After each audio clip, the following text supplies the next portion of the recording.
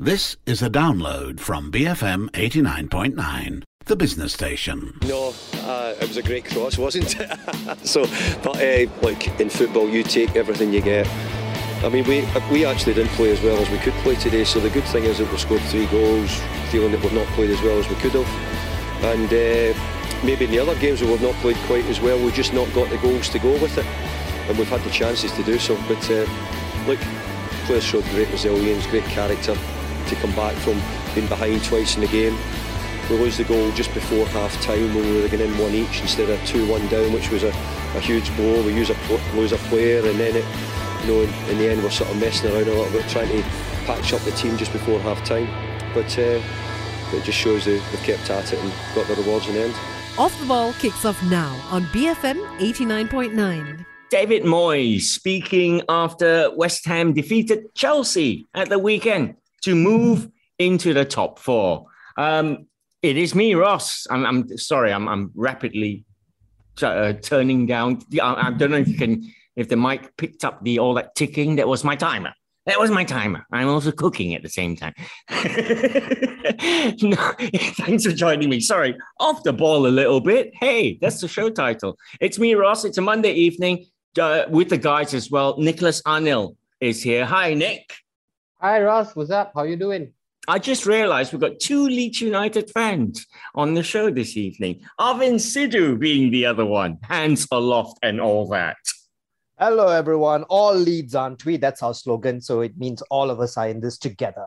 And wearing his I Heart Origi t-shirt, it is Craig Wilkie. Origi legend. On the ball, nowhere near the ball. I don't know where we are anymore. But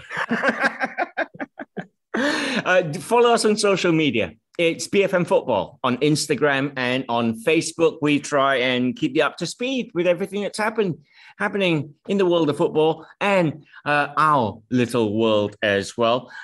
Speaking of little world, West Ham are having an alternate universe this season. They're up to 4th. It was a very impressive 3-2 win against Chelsea, albeit with a rather fluky goal at the end, Nicholas Arnil, from Masuaku, who has come out and said, I was as surprised as you were. Fair enough. I was actually hoping that he said he was going to go for it, and he absolutely meant it. That would have been a better statement. But yeah, nonetheless, fluke goal or not, I think it was a victory that West Ham deserved. Deserved in the sense that they gave Chelsea a torrid time. Even though Chelsea took the lead twice, West Ham have showed so much of character under David Moyes this season, to come back. They've made up of a team of, pure bunch of fighters, and they've shown that throughout the season. And this game was a classic example, of their fighting spirit and their determination to get back in the game. While Masuaku will take the credit for that last minute winner, I just look back to Mikel Antonio and the role that he's played in this game. For me, he was absolutely immense. Not just his central positioning as a striker, but the work rate that he does off the ball, running those channels. If you look at that goal that Masuaku scored, Masuaku only made that cross come short just because Mikel Antonio dragged the defender to the side and created that room for Masuaku to provide that cross. That's the pure example of the work that has been done in West Ham. And I would really like to see them go and continue to battle these top teams. In the coming games. We know that December is going to be a hectic period with back-to-back matches and all that. I'm just wondering if they have that size within the squad, because we saw a couple of injuries, especially Kurt Zouma, who hobbled off. So, that's going to be a cause of concern. But in terms of spirit, in terms of determination, in terms of their work rate, top marks to them. Yeah, absolutely top performance from the Hammers. I think one thing is clear. They need a striker. They need another foil, or so that it can take the workload off Mikel Antonio. But Chelsea, they're stumbling lately, Arvin. What's going wrong with Tuchel's Chelsea then? We saw Lukaku not given a run out, which is weird because I actually predicted he would have come in the last game because he's a flat track bully and all that. But no Lukaku. Is there something brewing? Is there something wrong? Could be. I mean, this is probably the one challenge that Thomas Tuchel has had, is trying to incorporate Lukaku since he got him. He did speak when he got injured previously against Malmo in the Champions League that Lukaku was physically, but more worryingly mentally tired, because the guy had been through so much of football. And you would have thought that this period of injury would have given an opportunity to get a refreshed, a more angry Lukaku coming out of the blocks. But it hasn't happened yet. I still think that a bit more time is needed, because you can't rush someone back in and give him 90 minutes. But you would expect a little bit more. And it's coming down to that old adage of the Chelsea curse of the number 9, right? The likes of Torres and Shevchenko. It's not worked, right? So I guess they also still have that at the back of their mind. Is that going to happen with Lukaku? I still think it'll be a very good signing for them in due time. But it was just a bad day at the office, I thought, for them. I mean, they've started recently, but this was really a one-off game, which they can afford to have it against likes of West Ham in the league, because you have time to catch up. They started on the weekend on first, and now they're third. But as the stakes get higher, they can't afford this against the bigger teams, especially in the Champions League.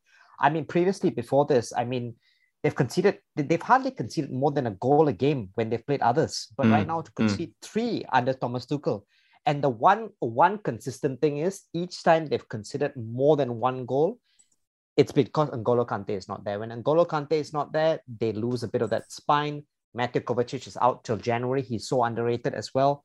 So for all the riches that Chelsea have and all the depth that they have, got some challenges right now, and they need to overcome it. I still think that they will, but it's a period where Thomas Tuchel has to come up with a bit more solutions than he has been the last couple of game weeks. Yeah, strange to think that Jorginho has been a bit of a weak link for them ever since, I guess, realizing that Messi was going to win the Ballon d'Or ahead of him.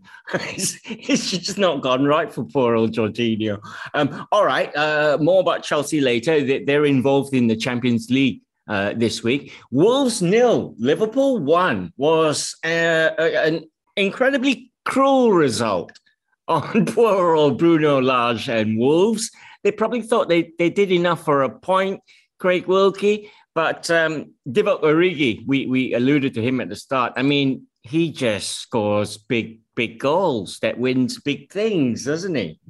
Yeah, it's extraordinary. He's got that in him. He's done it time and again in those huge matches. And this was a huge match, make no mistake about it, because of the Chelsea result in particular. It didn't just give Liverpool and City an opportunity, but it put a bit of pressure on them as well, because you have to take advantage when one of your rivals slips up like that. And we've seen in some recent years, if we go back, look over the last 3 or 4 seasons, that the title can come down to such fine margins. You know, we've seen it won by a point here, 2 points there. So weekends like this can actually prove to be crucial. And Wolves, as we've seen over the course of this season, I'm not sure they're playing quite as fluently as we've seen in recent seasons, but they've become very hard to play against, very difficult to break down. And Liverpool found that for long spells of the game. I mean, apart from the Jota chance, which was incredible how he missed that. Yeah, I was just going to ask you. How does is it because I bought him for fantasy football? Is that why? It could well be everything to do with that.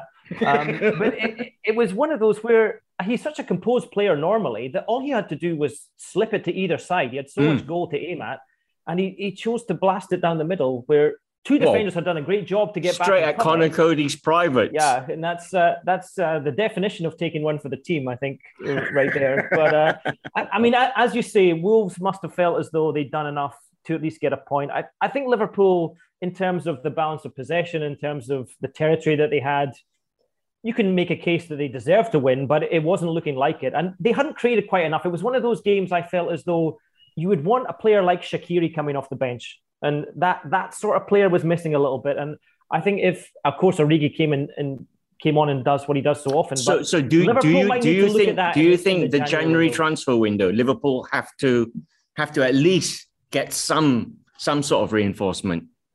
Yeah, when you look at the squad overall, when you look at the disruption that's going to come with the African Nations Cup, I definitely think a little bit of creativity, whether it's a striker or whether it's someone who can play in a bit more advanced role in midfield. Because you look at the midfield now, I mean, you've got Henderson as the most advanced player, right? Because he didn't have the best of games, did he? He didn't have the best game. Yeah. Fabinho likes to sit in a little bit and defend. So I think just someone to give you a little bit different option, a player like Shaqiri might be one that Liverpool will look at come January. Yeah, absolutely. Just a bit more on Wolves. I mean, if you could be saying that they're reverting back to the old Wolves. It's again goal scoring that's the problem. They seem to have everything, Nick. I mean, in this game, their work rate was good. I mean, if Adama Traore just takes a little moment to look at his situations he gets himself in, he would be such a good player. But it's impressive the work that Bruno Lage has done there, Nick, don't you think? It has, of course. It's challenging, to come into to take over a side like Wolves, especially when Nuno had done such a great job with them.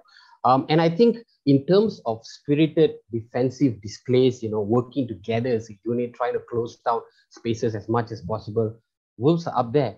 But you just have to look at the deficiency, that has, sort of cost them a lot of precious points. They have not scored in the last 5 games. And that is where, it tells you that this side, even though they're made up of talented players, up front, you have a front three of Hwang Hee-chan, Raul Jimenez, and Adama Traore. These 3 players have flattered to deceive in so many of the recent matches. And if you look at them individually, they're such good players, on their day, they can just turn it on. In fact, Adama Traore was so good, against Liverpool, it's just his movement.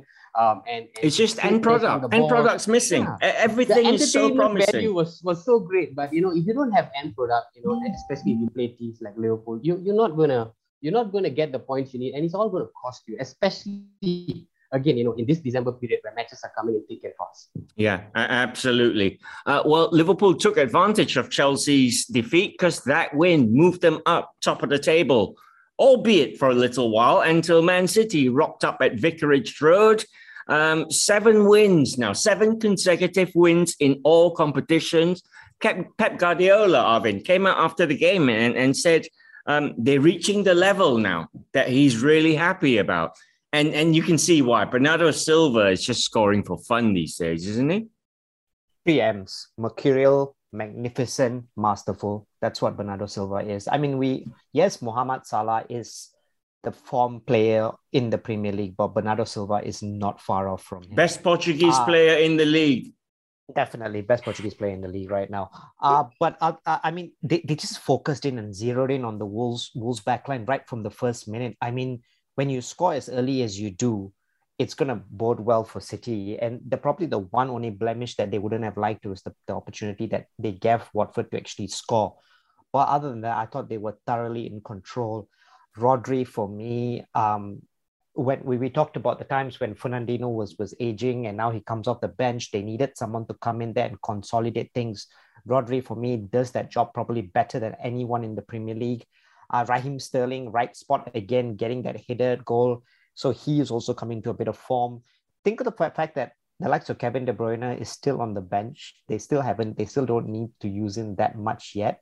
And they're still doing it without a striker. So for me, they're the most focused team in the Premier League right now. And we've seen this last season as well. Right now, they're on 5 wins in a row. They've gone to Stamford Bridge. They've already won this season. All it needs is for Pep to kind of go on that run, and especially during this crucial period of time of the year, if he continues winning till the point of mid-February, the title could be in City's hands because he has that experience that that Thomas Tuchel doesn't have. Liverpool's Jurgen Klopp has had it only once. Pep knows how to do this, and he hits it when the iron is really, really hot, and he's doing it right now. Well, it's certainly shaping up to be a 3-horse race.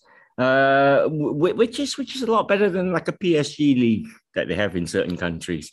A little bit about Watford. 6th defeat in 8 matches now under Claudio Ranieri. I mean, okay, granted it's been a difficult old run with a few tough teams coming, except Man United. But I mean, do you think there are 3 worse teams than Watford, Craig? Do you think they'll survive the drop?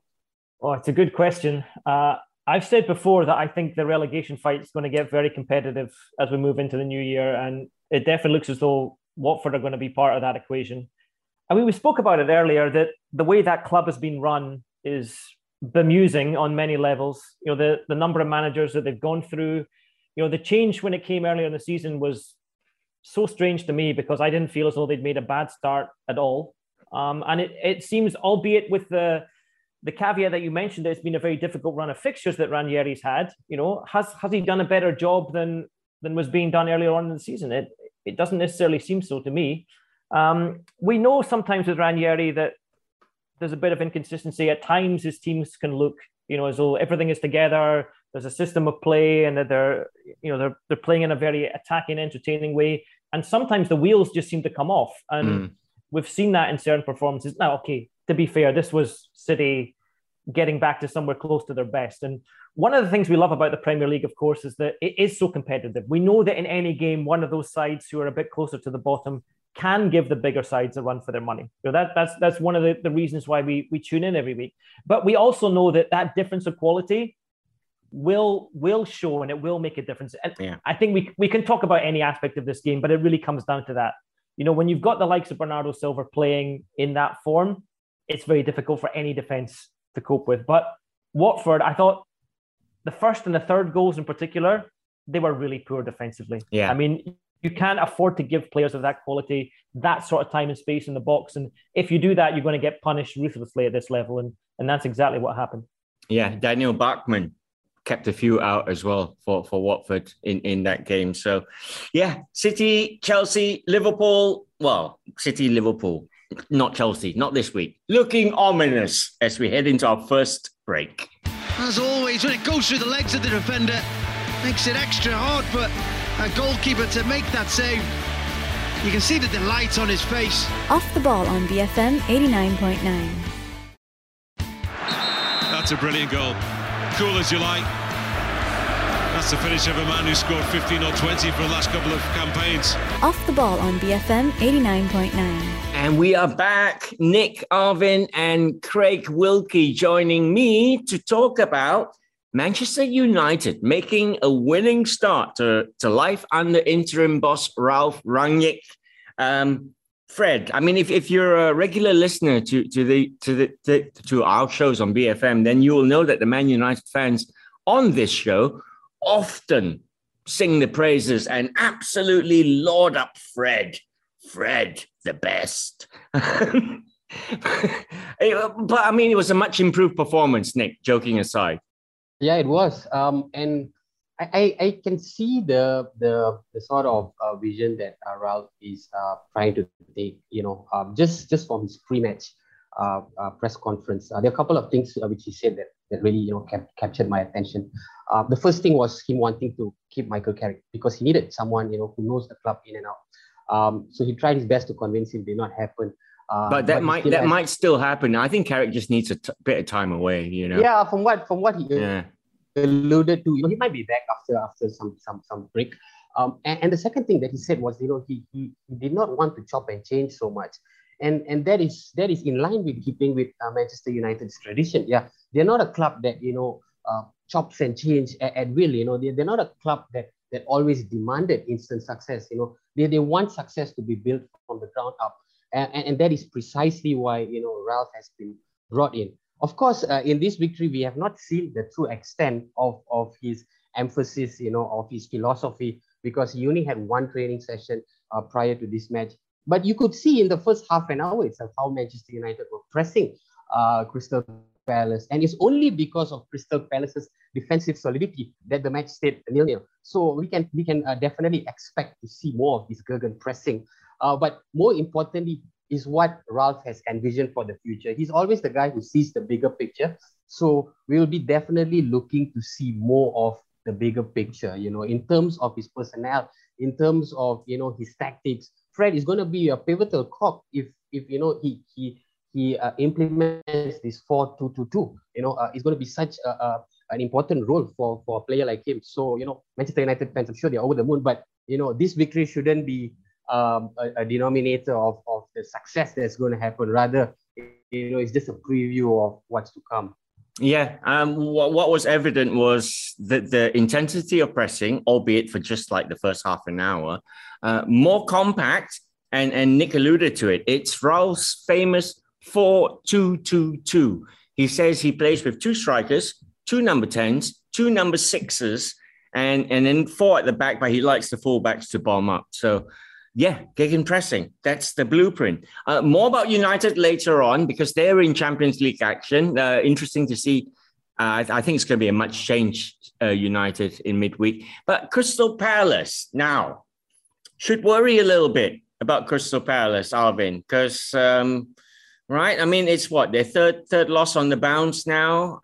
They were kept out. I mean, they're still good. But noticeably, I mean, they're now actually worse off than they were under Hodgson last season, points-wise. Kind of puts a little bit of a wet blanket on top of what Vieira's revolution has been. I thought they did the complete opposite to what Man United were doing. Man United had one possession in the final third, I think 12 times, which is the most that they've ever had since the Sir Alex Ferguson days. Patrick Vieira summed it well enough. He knows what the problem of the game was. He literally came out and said they didn't create enough because they didn't use the ball well enough. And they were not brave enough in possession. And we've seen them do the opposite throughout the time in the other matches that they've had in the league. They played well against the likes of Man City and such.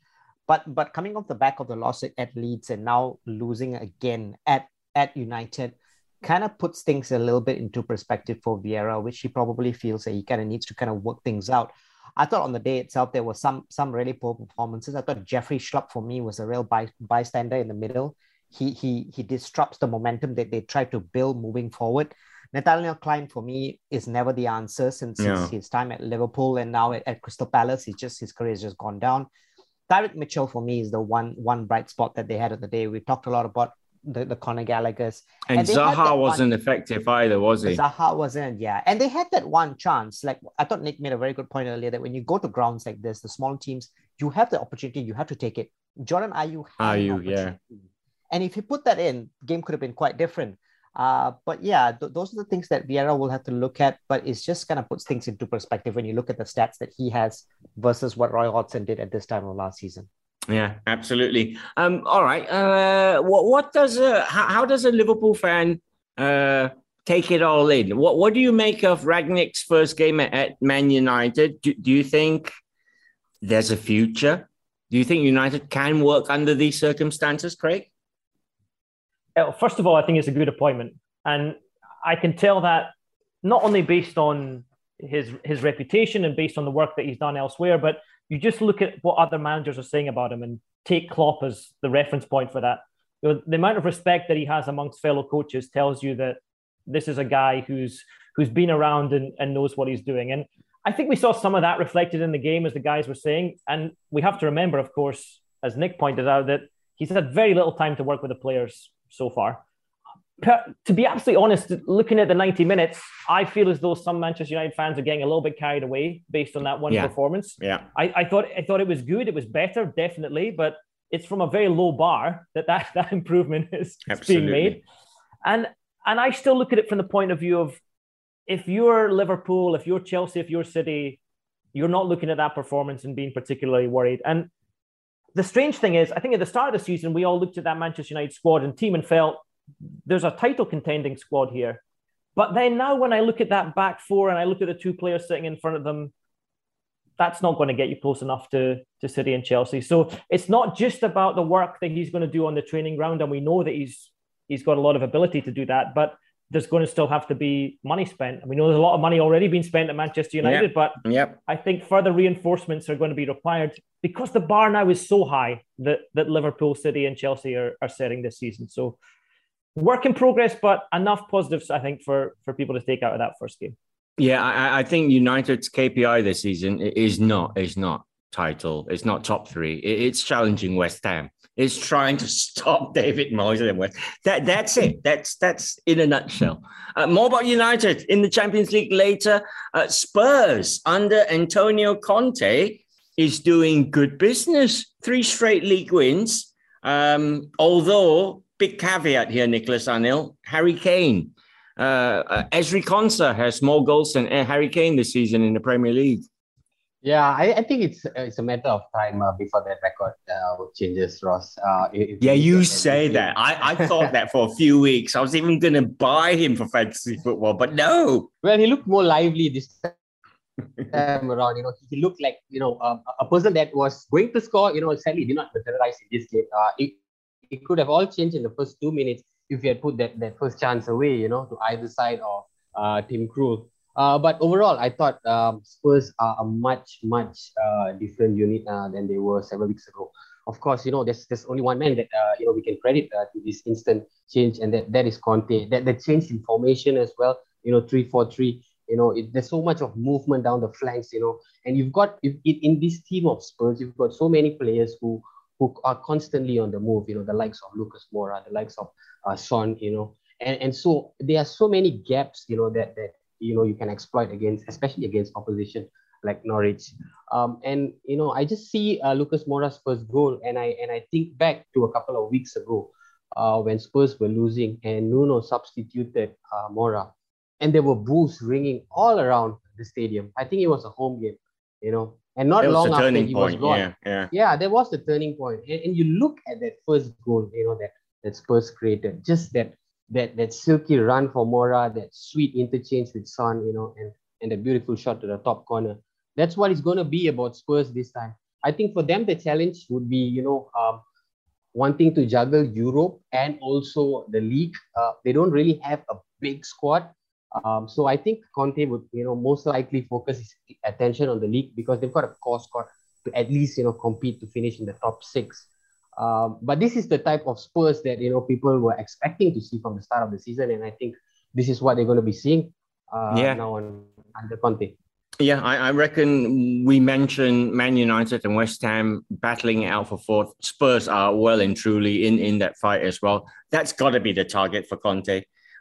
Interestingly, someone said over the weekend that Lukaku only plays well under Conte. And I wonder, you know what I mean? Because maybe he scares people in a certain way, but it's not working with Harry. I think it's just in one ear, out the ear. Anyway, listen, another break. Back right after this. Here is the battle, which above and beyond all others is not for losing. Off the Ball on BFM 89.9. Well, from the shadows to centre stage, it's a stunning goal from a player who's hardly had a touch. Off the Ball on BFM 89.9. And we're back. Thanks for joining us. Nicholas Anil, Craig Wilkie, Arvin Sidhu with me this evening to look back on the weekend's game, week 15. Of course, you can follow us on social media. It's BFM Football on Instagram and on Facebook. I trust you're all taking part in our BFM Fantasy League. Must say, congratulations to Yi Weng Soon, our October Manager of the Month with his U's FC. And Tae Chi Yang was our November Manager of the Month with Moki FC. Both have been in touch, and your prizes winging its way over to you. This season's BFM Fantasy Football brought to you by my-soccer.com. Right. Newcastle United have themselves their first win of the season. It only took 15 games, Nick. Don't know what the fuss is all about. Eddie Howe, though, is convinced that they will beat the drop now that they've got their first win. Yeah, and what a goal it was, albeit a mistake from the goalkeeper. But, these are the games that Newcastle will need to win. These are the moments that they will need to capitalize on, and players like Callum Wilson, who's I think yet to reach his best potential with Newcastle. He's been beset with injuries and a loss of form. But these are the players that Newcastle are really going to need to revitalize them. From observation this season, they've depended too much on St. Maximin, to always dig them out of trouble. They will need to be playing more as a unit. And good start. It's a good win for Eddie Howe, but the road is long, Ross. Newcastle are such a great club with a big history, and I think they have been really struggling ever since Rafa left them. And even in that season, they finished like 15 or 16. And ever since it's gone downhill. Don't let the takeover, be a smoke screen to the riches and the new rivals that will follow. Because if Newcastle get relegated, and it could be a real possibility if you look at the intensity and competitiveness of the Premier League, they're going to struggle to attract top names, So that project might just go on a stall. So these are games where they really need to conjure up wins. And it was a good win, but we'll have to see if they can continue to keep up this momentum. Yeah. January transfer window aside, Eddie Howe, I guess, is convinced that they can beat the drop because it was the proverbial 6-pointer, I guess, Craig Wilkie, because you're playing. I mean, Burnley, who lost, are one of those teams who you'd expect to get sucked in if Newcastle can pull off an escape, because they're down there as well, Burnley. I mean, do you think Newcastle have shown enough in them? I mean, signing players is a bit. I mean, you're going to have to discover some players that we haven't heard about here, because the name players aren't going to go to Newcastle the way it is. Not quite yet. That's for sure. We spoke earlier about how potentially tight the title race could be. It could come down to a point or two here or there. And same with relegation. Exactly the same when it comes to the battle for the drop. And there's a lot of good teams down there. I think it's a very competitive Premier League this season. And Newcastle getting that win is so huge, just the confidence of getting those 3 points. And as Nick was saying, that little mini league of those, I think it could even be 7 or 8 sides who end up somewhere in and around the relegation battle. When they play against each other, those 6-pointers are going to be absolutely massive. And as you mentioned, Ross, there's all the euphoria around the takeover and the money that Newcastle might have available. That has to be forgotten about for now. This is a project that the number one priority is staying in the league. So it's not about going and signing Mbappe, in January or the summer. That's not going to happen. It's about signing players who are going to keep you in the Premier League first and foremost. And then even if they do achieve that and get to the summer, it's going to be a building. They're not going to suddenly just go and start, talking about Champions League for next season, something like that. They're going to have to progress through those different phases, but they've got to start now, and they've got to start with staying in the division to begin with. And I think Eddie Howe will have been pleased with the attitude of the players, that they haven't let their heads go down even in a difficult situation, and they have some quality. Wilson, he showed with a goal. Maximum we've talked about before. They need those players firing now, and especially in games like this. And I think they have a bit more quality than the likes of Burnley, for example, and that could be just enough to keep them up. Yeah, and a clean sheet as well. That's got to please Eddie Howe. All right, elsewhere, Aston Villa 2, Leicester 1 was quite an entertaining Midlands derby. Nobody expected it to be that 300-mile-an-hour swashbuckling. It was really fast. It was actually a very good game. Ezri Konsa was awarded with 2 goals. I say awarded. The first one, he barely got the end of his boot to it. But it's 3 wins out of 4 for Steven Gerrard, Arvin. I mean, we talk about momentum new managers create. He's certainly done that at Aston Villa, and it's a marked much better performance in terms of energy, and they're running around for the manager, aren't they? Yeah, even a disallowed goal couldn't stop Aston Villa beating Leicester. I mean, that's another thing. Was it full control on the ball with one palm on it? No, Kasper Schmeichel's probably upset. His fingernail got broken in that instance, because that was a perfectly good goal that was taken away from Jacob Ramsey. And Kasper Schmeichel has been like that. He's constantly always complaining that something's not going right for him. But Villa are great right now. 3 wins out of 4, like you said. They've leapfrogged Leicester into the top half of the table. And who would have said that when they had that 5 losses in a row under Dean Smith? Everyone was talking about gloom and doom. He hasn't fully integrated the new signings, right? Like Emmanuel Buendia, still it takes a little bit of time, but at least you see the progress that was probably not there under Dean Smith. Ezri Konsa, again, focused, dominant, 2 goals. John McGinn, for me, is probably the player that's taken in the most since Steven Gerrard has come in, because he probably in that position models himself to. He's a one-man closing down machine, Arvin. Exactly. So in that sense, a lot of positives for Villa right now. Jacob Ramsey, even Ollie Watkins right now is looking much more lethal than he probably did a couple of months ago. And next up for Steven Gerrard is the emotional trip to Anfield. Yeah. If he does something there, then you really got to stand up and take notice and say that this is the real deal. Well, it's been absolutely. Good manager bounce syndrome, but I don't expect it to just be a manager bounce. I expect it to continue for foreseeable future. Great appointment. Villa can take heart from their performance against City. Despite that loss, they were very good in that game. Yeah, it sets up nicely for next week. Leeds United were, Patrick Bamford returns. And how important is Patrick Bamford to the Leeds United setup, Nicholas Arnil? It was 2-2. I mean, okay, if on the face of it, expected to get 3 points. That would have put you nicely, safely in mid-table. But the way the game panned out, it felt like a win at the end, didn't it? Yeah, but it also felt like 2 points dropped because for large parts of the game, Leeds were the dominating force, until the equalizer went in. And, it's a classic example of how one goal can change a game, because as soon as Brentford scored, practically out of nothing, with perhaps their first shot on target, everything changed. Calvin Phillips came off, and then, minutes later, they conceded a second goal. And suddenly it seemed like Leeds were hanging on the ropes. But if you look back at the first half and early parts of the second half, they were the team that was taking all the initiative. They were the team who looked most likely to go 2-0 up. Tyler Roberts had his best game in a long time, to give Leeds the lead. They're the ones seizing the initiative. They're the ones who are pressing and creating the chances, closing the gaps. But then Brentford just changed the complexion of the game so fast. And it needed a Bamford intervention. This is what we've been missing for a long time.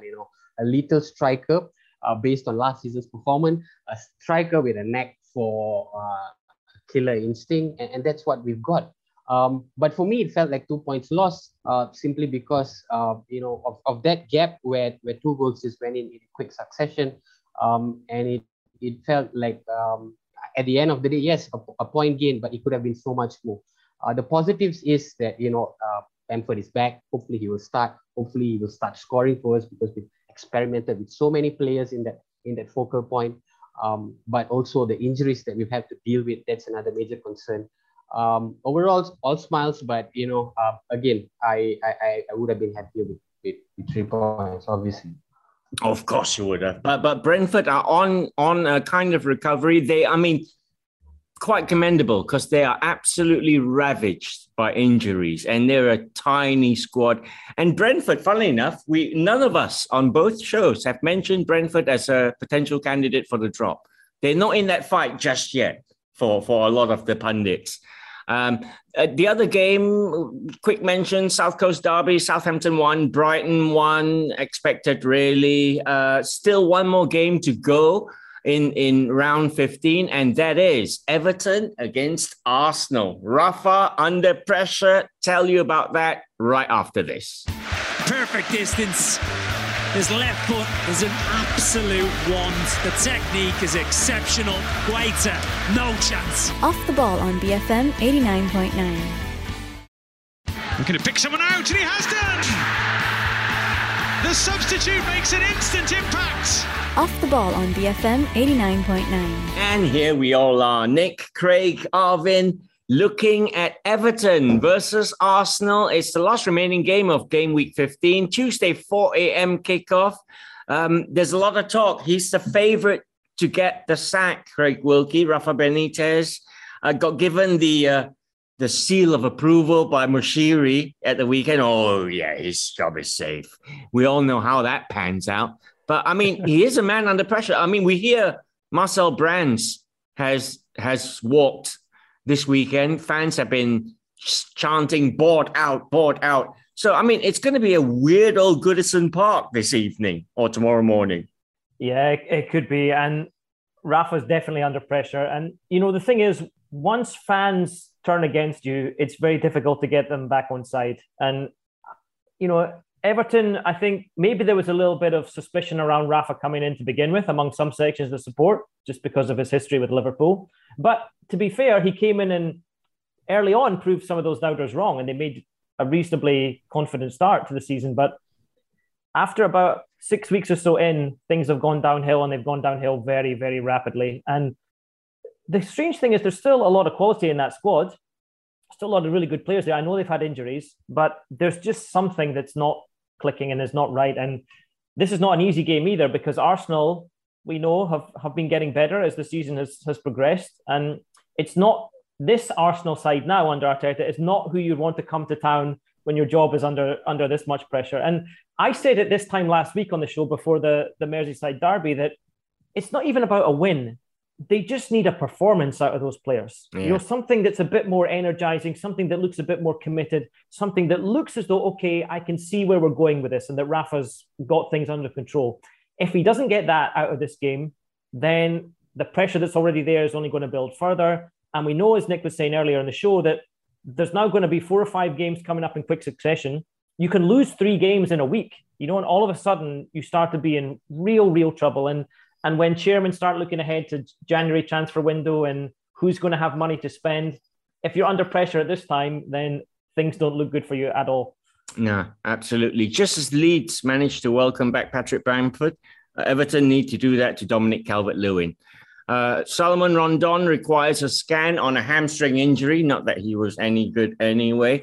Bukayo Saka, sorry, it's Rondon and his family if you're tuned in. We love him, really. Send us a signed shirt. Bukayo Saka in contention to start. He was a substitute against United because of a minor injury. It's a 4 a.m. kickoff. Everton-Arsenal. We fear the worst for Everton and Rafa in that one.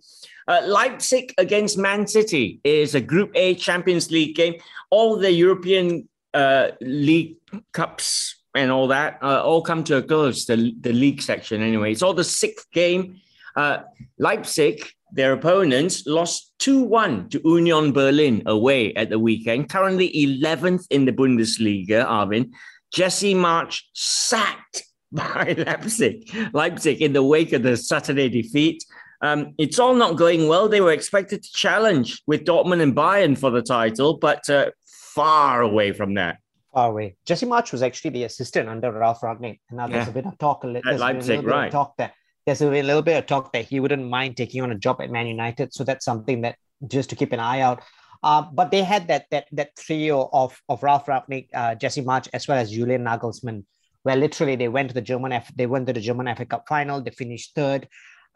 But in the Champions League, they've just been really, really bad. They've only taken 4 points out of 15. I think the only win they had was against Club Brugge. It's quite a fall of grace for a team that, like you say, was expected to at least be in the top half, which they're not even there right now. They welcome back the likes of Tyler Adams from suspension, and he's important to the squad. They've got the ex-Barcelona boy there, Ilax Moriba, who was a bit of a contract rebel at Barcelona, and then eventually ended up at Leipzig. And sometimes you don't want such players because you know their intention to play is a little bit more different. It's very driven by the monetary amount. But losing to Union Berlin over the weekend didn't help. The one bright spark that they really have is Christopher Nkunku. He came from PSG. I think he's scored 5 goals in Bundesliga so far. So he's a good player. He's one that they probably eventually will let go, like they've let go of other players as well, like Sabitzer and Timo Werner. But other than that, I don't see them giving City a trouble for this one. City, they will want to finish top, and they're guaranteed to finish top, but the professionalism of Pep will probably take them through on this one.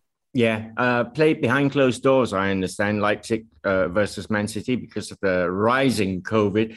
Leipzig look like they are guaranteed a Europa League spot at least, unless Club Brugge managed to beat PSG by an 11-0 scoreline.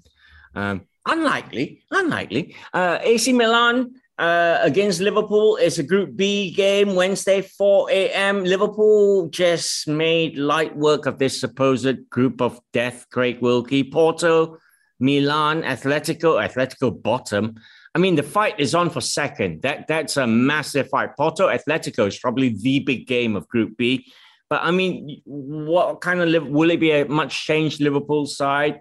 Will Klopp want to keep the momentum going? Will he play the first teamers? How do you see this going? It's always a dilemma, isn't it?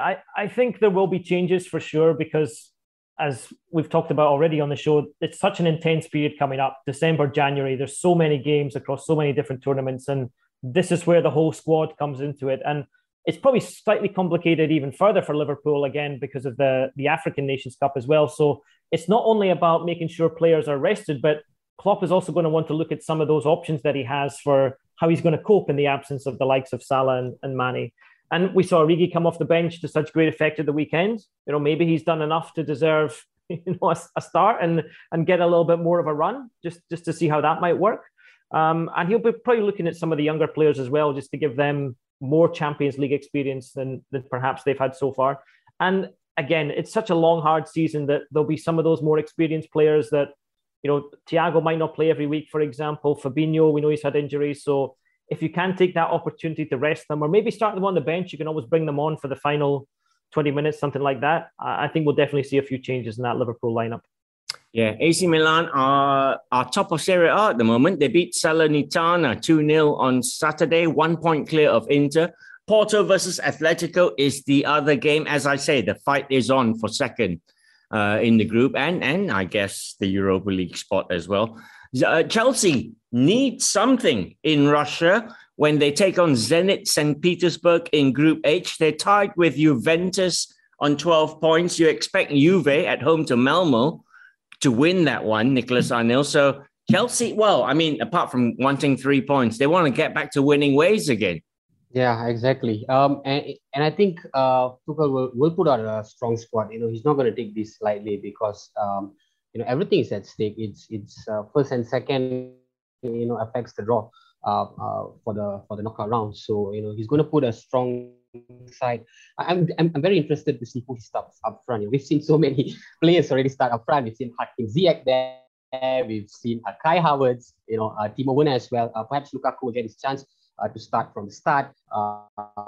Even Timo Werner as well. But Chelsea will have a lot of things to prove when they take against Zenit. And Zenit, as I know, are not an easy team to play at home. They're one of a Russian team, strong force, and they're going to give Chelsea a fight. But if Chelsea put out a strong side, then I see no reason for them to come away with a win.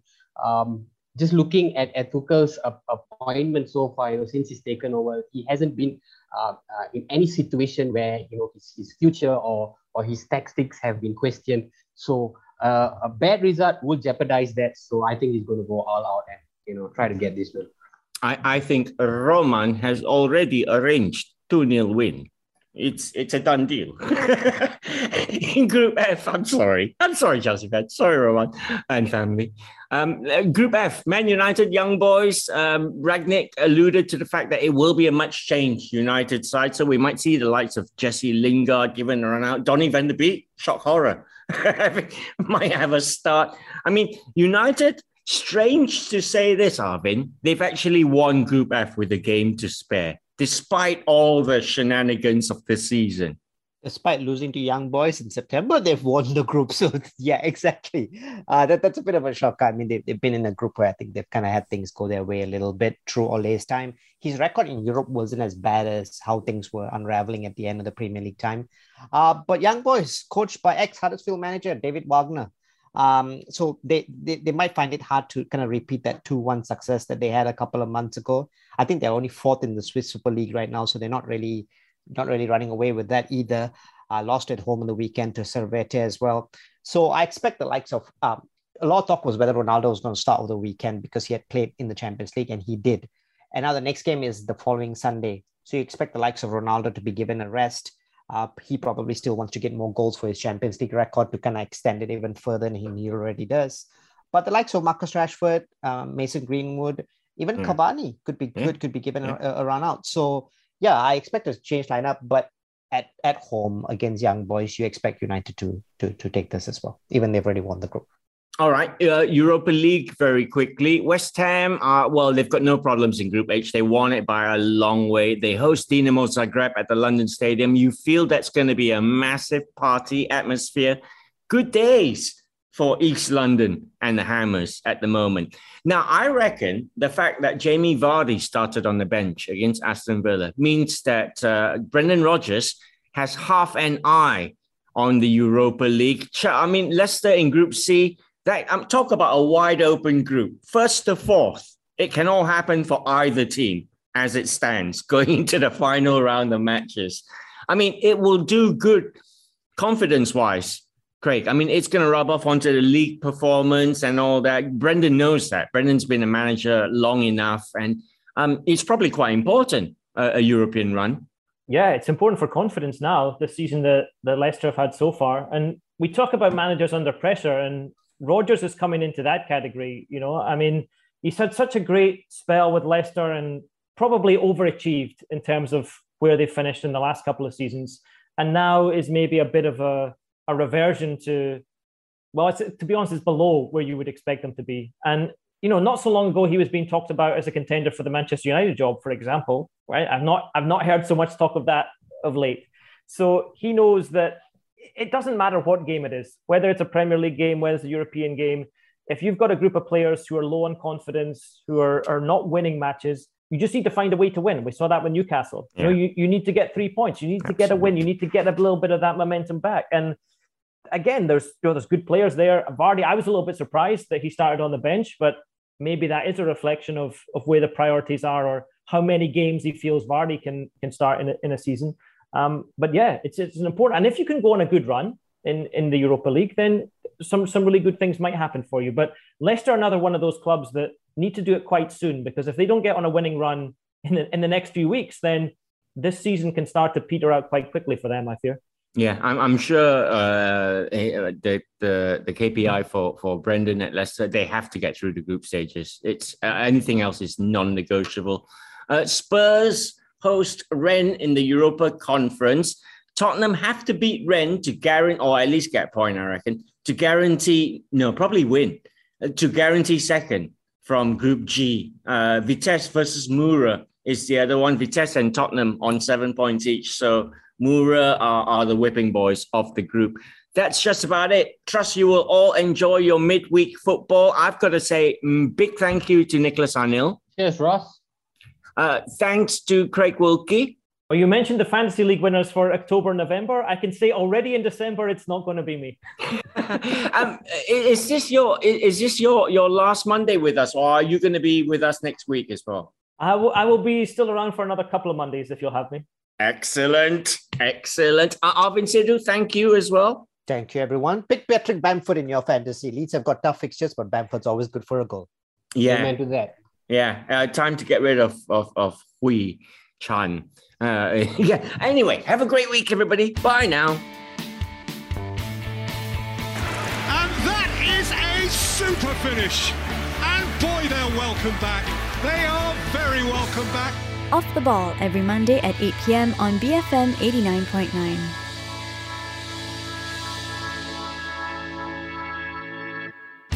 Perfect distance. His left foot is an absolute wand. The technique is exceptional. Guaita, no chance. Off the Ball on BFM 89.9.